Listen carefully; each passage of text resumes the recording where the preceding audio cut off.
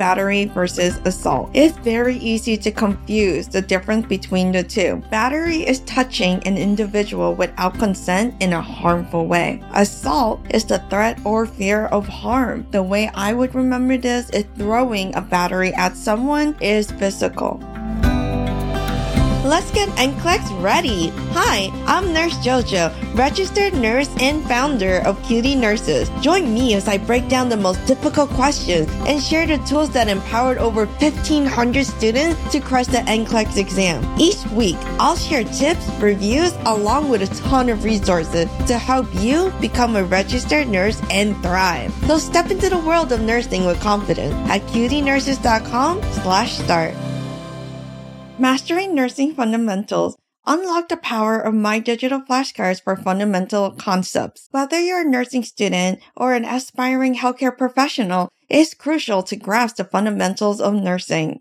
In this video, we're looking into the world of learning and retention like never before. I've created over 2,000 digital flashcards, but today we're focusing on the digital flashcards specifically for the fundamentals of nursing. All the sample digital flashcards in this video can be downloaded at cutienurses.com/start.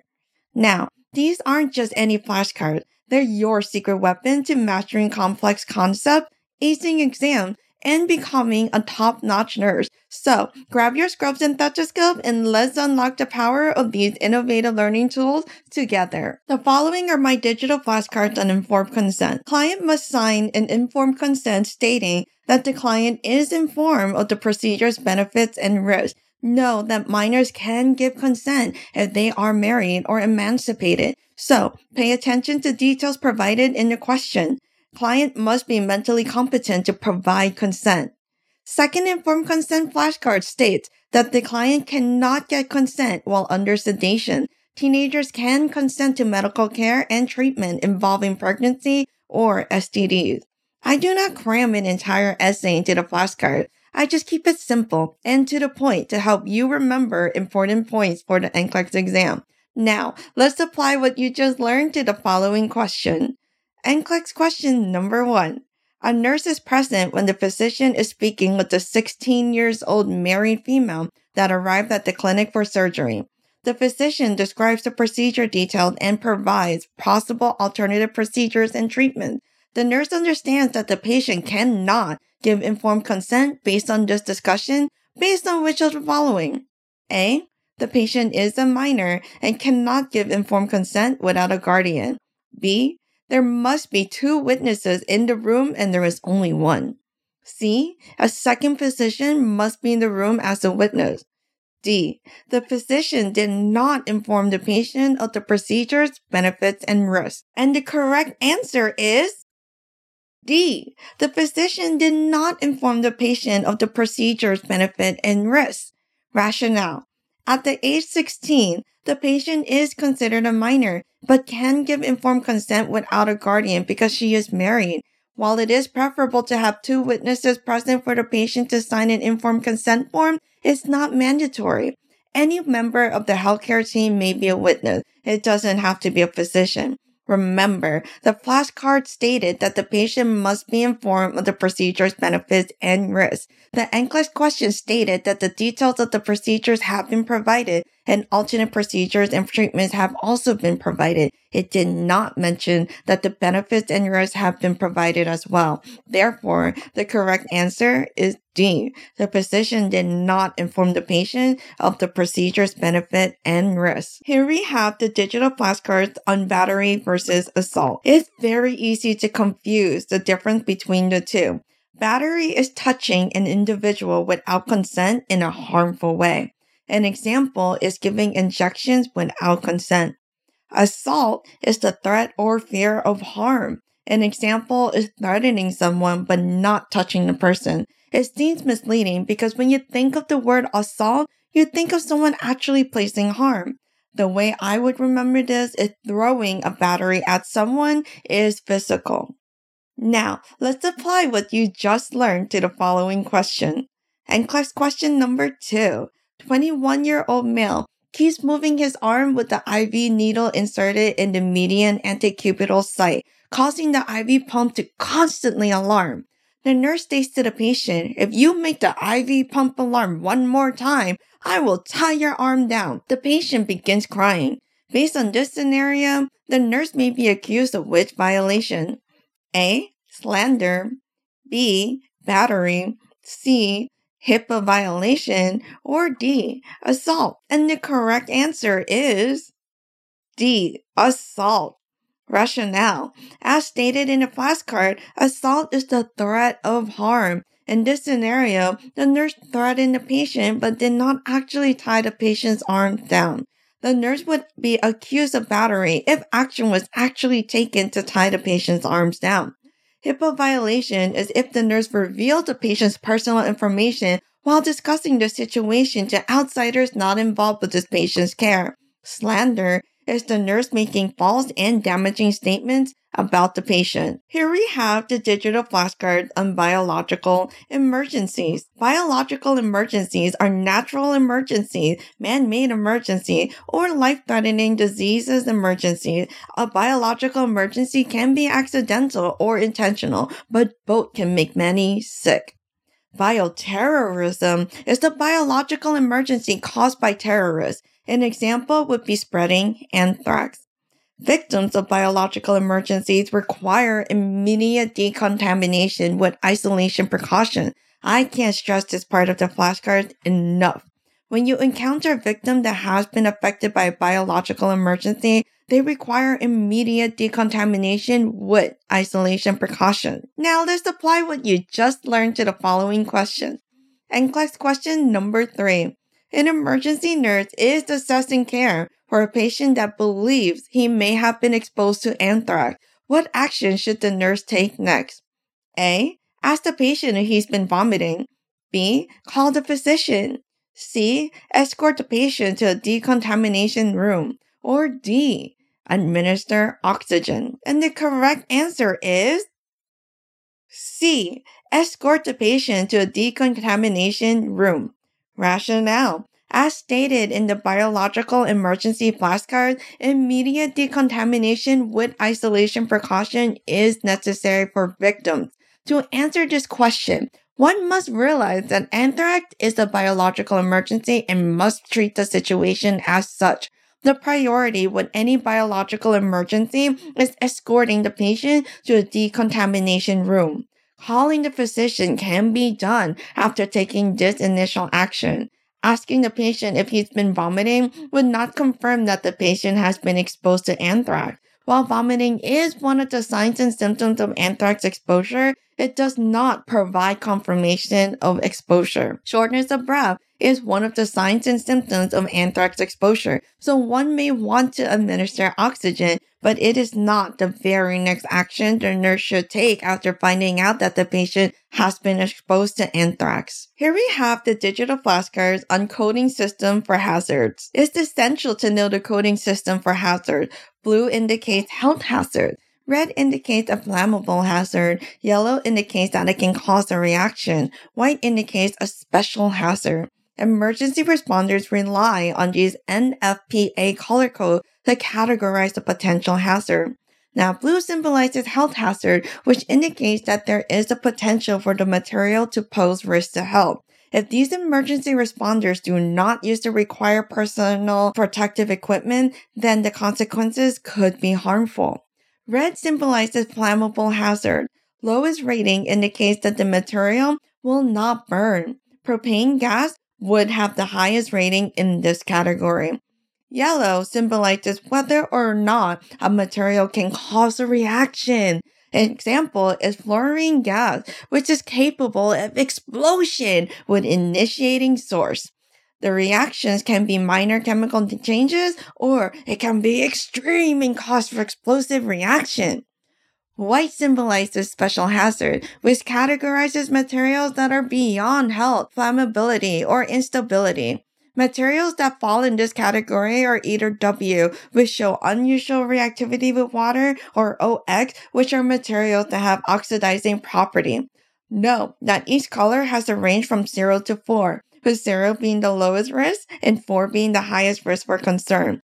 Now, studying all this can seem extremely daunting. My flashcard just has you focusing on what each of the colors mean. It's already a lot to hear additional detail. So, by focusing on what each of the colors mean, you should be able to have more confidence just recalling this flashcard. Now, let's apply what you just learned to the following question. NCLEX question number 4. The nurse is working in the emergency department and is providing care for a patient who has been exposed to a hazardous material. The NFPA 704 diamond on a container displays that the hazardous material has the number 4 in the blue section and the number 0 in the red section. What precautions should the nurse take while handling the situation? A. The material has 0 in red, so special precautions are needed for flammability.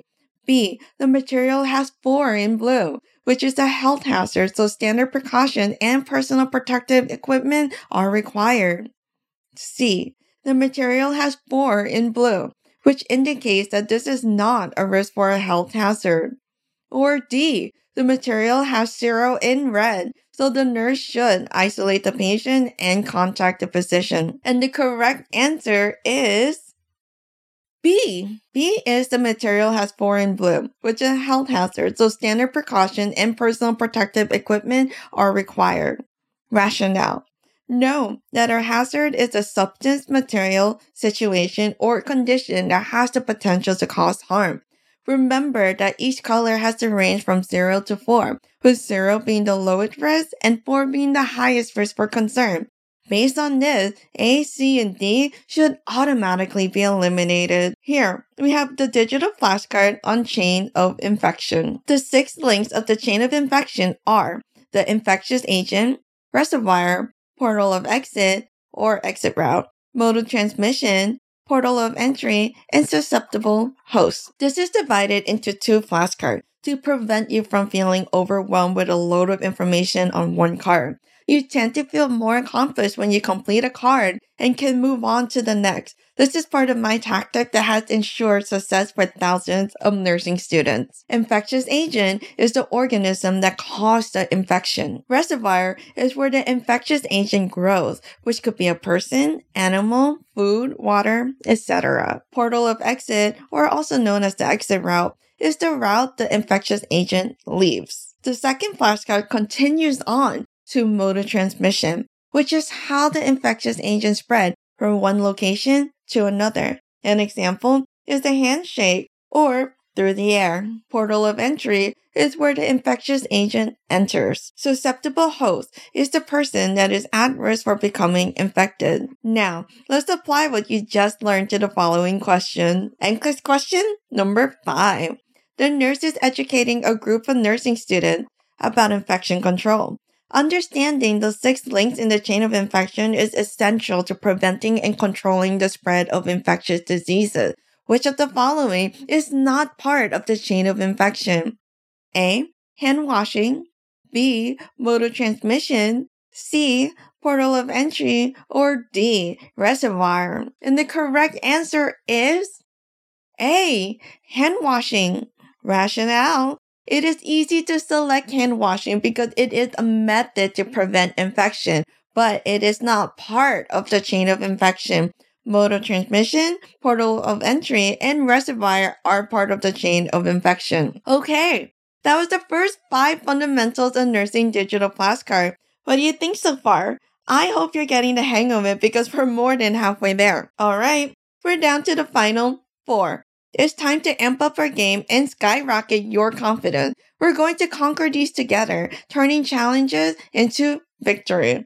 Don't forget to head over to qdnurses.com/start and sign up for my email list to grab your 160 free digital flashcards. And since you've gotten this far, hit the red subscribe button below to stay updated with all of our latest insights and tips. Here, we have the digital flashcards on airborne precautions. Airborne precautions are used for diseases that are spread through airborne route.